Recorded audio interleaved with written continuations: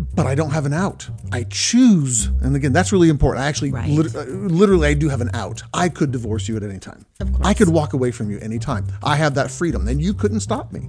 Nope.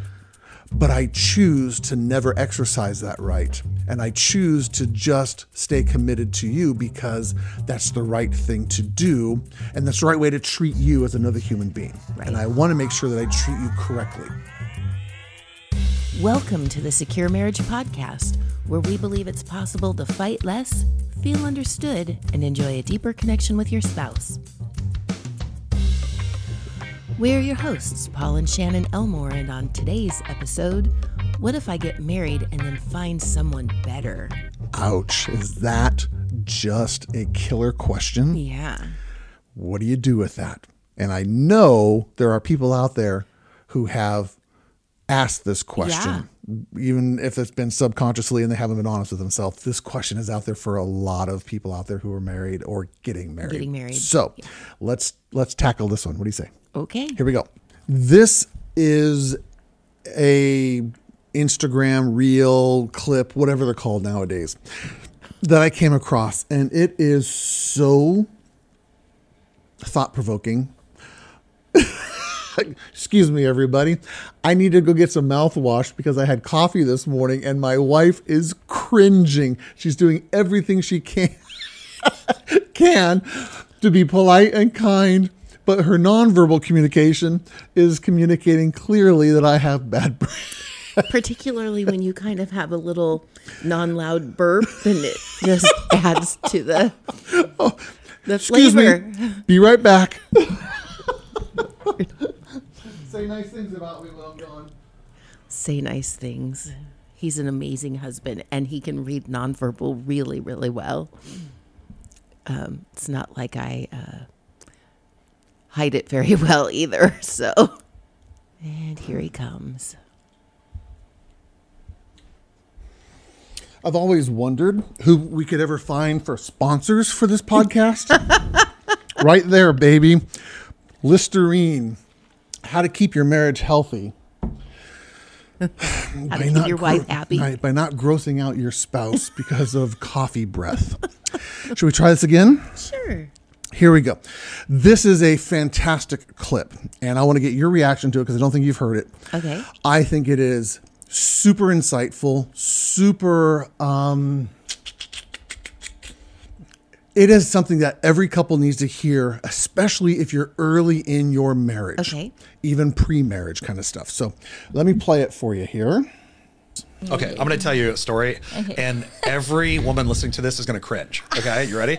One day we're sitting down, and I can sense Kelly's ready to get married, and I said, what if after we get married, I find someone better?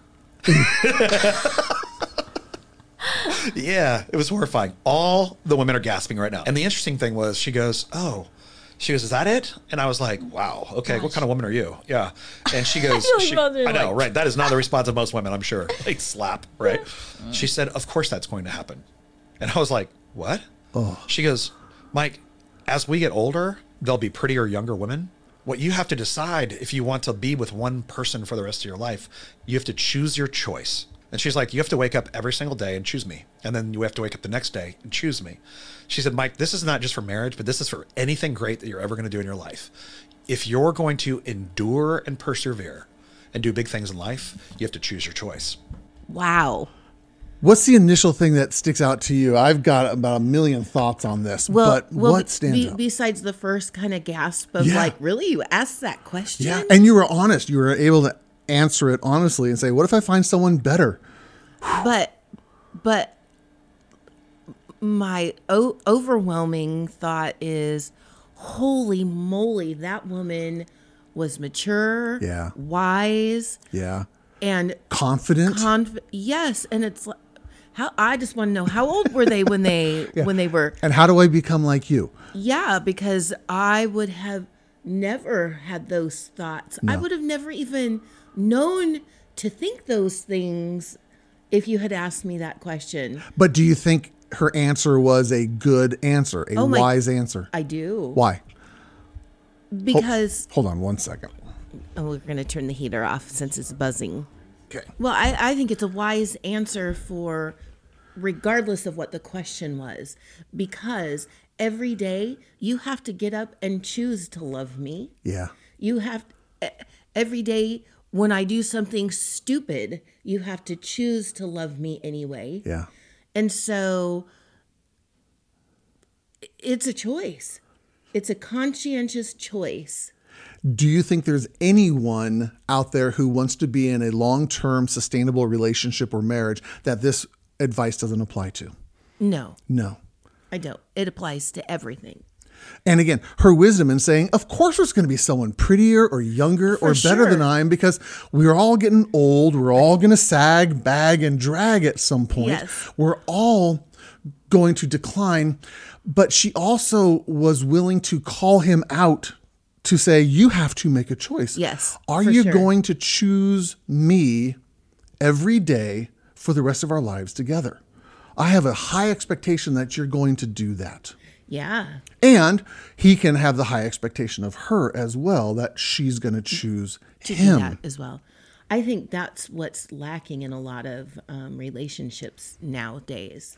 Well, there's actually some research out there that actually demonstrates and shows that the number one thing that makes marriage successful, if you want to know what it is, the number one thing that makes marriage successful is marriage. It's the act of committing to a person and removing the options to get out of a relationship later on.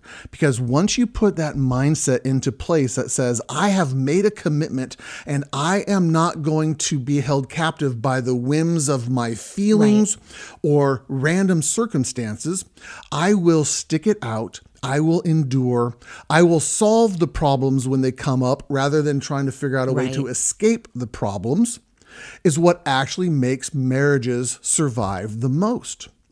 And there are a lot of individuals, and this might be really challenging for a lot of couples out there who are listening to this going, I want to keep my options open. I don't actually want to be captured, caught. I don't want to be limited by making a legal binding commitment of marriage or a spiritual vow to some other person, because what if, just like this person said, what if I find something better, or what if circumstances change? And they, as an individual, but I would also argue as a culture, we have entered into this very disposable economy. Yeah, if I don't like something, if it's not working for me, I will throw it out. I will replace it. I will send it back, and I will find something else that's going to make me happier right now. Right. And that brings, I would argue, momentary pleasure, because anything shiny and new is just always lovely and it's fun. But you also miss out on those opportunities to create deep knowledge of another human being, or being known in a deep way. Right. And you end up living very shallow relationships and very shallow existences with individuals. Right. But it is scary to commit to something and saying, I am making a commitment to work this out when things get hard, because I've made a commitment to this. Yeah. It's actually very old school thinking, but nowadays. But I'm going to make the argument. I'm going to make the case that says this will actually be better long-term in your relationship. Yeah. Yeah. This was brilliant.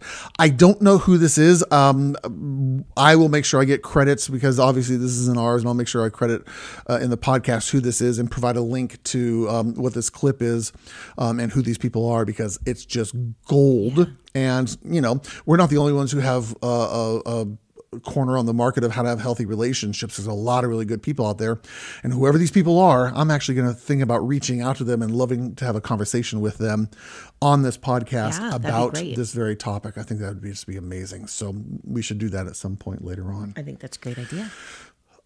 Let me ask a personal question related to this then. Yes.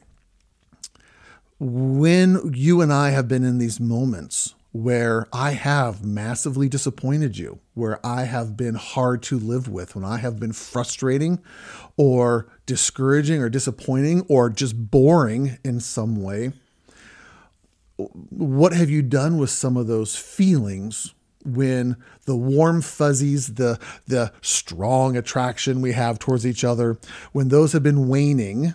And we are in just kind of the doldrums of relationship, long-term relationship, because over 30 years, we ebb and flow in terms of how much we actually like each other and how much we tolerate each other. Fair enough. I guess. So can you think of a time where I've been hard to live with, and what did you kind of do internally or mentally with that moment? And then I'll tell you my moments, even though it's only happened once for about 20 minutes, about 12 years ago. Yeah, I'm trying to think of any specifics. I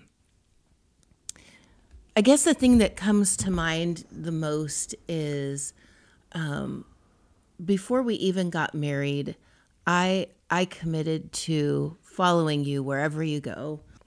And every time, or any time, I won't say every time because that makes it sound like it happens a lot, but when it does occur, that we're just kind of like on the dull spots. How's that go?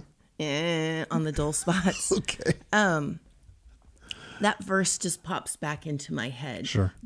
And it reminds me that I have made a commitment. Yeah. And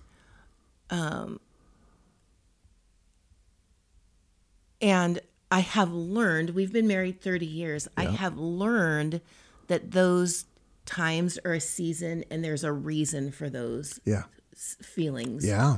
And it's usually either your back is out or I've got some issue going on or circumstances, but everything is for a season. Sure. We never get stuck where we're at unless we choose to stay stuck. Yeah.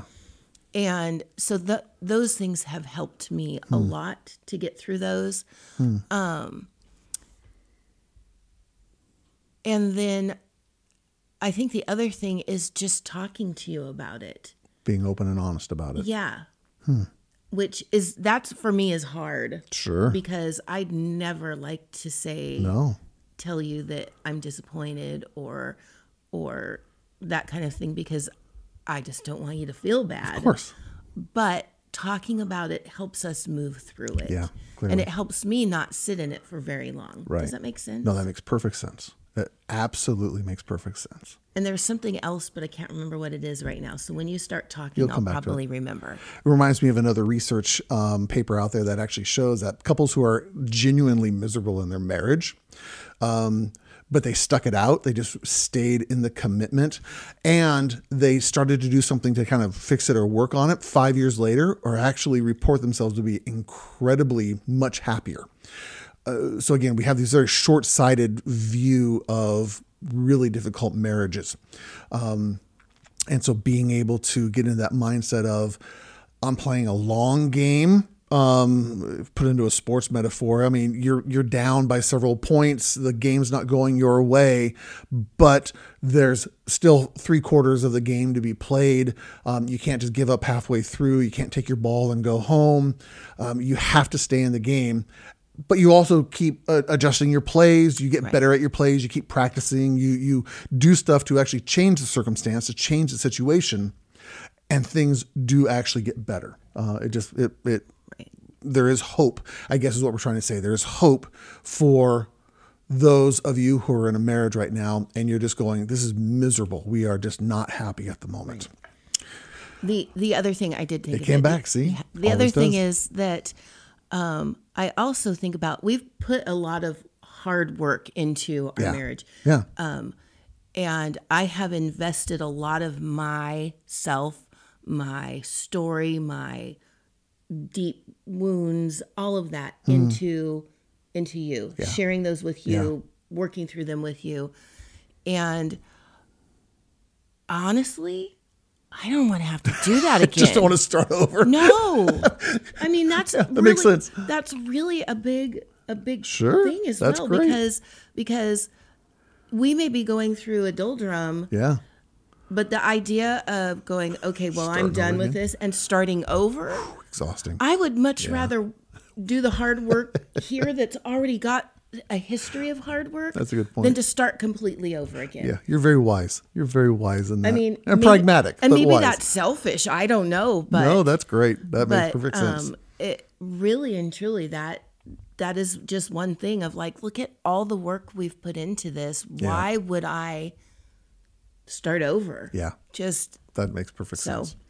In the moments when I have been frustrated with you, disappointed with you, discouraged by you, when it's like, I'm actually not enjoying being married right now, the mindset, the thing that I keep coming back to is, I am not called to love you because I get to be happy. I am called to live a sacrificial life for you. Right. I am accountable to God. And again, I know not everyone who listens to this podcast has the same faith system as us, and that's just fine. But when there is a bigger commitment than just to my wife, and I see myself as being accountable to our Creator, then the stakes are much, much higher. Yeah.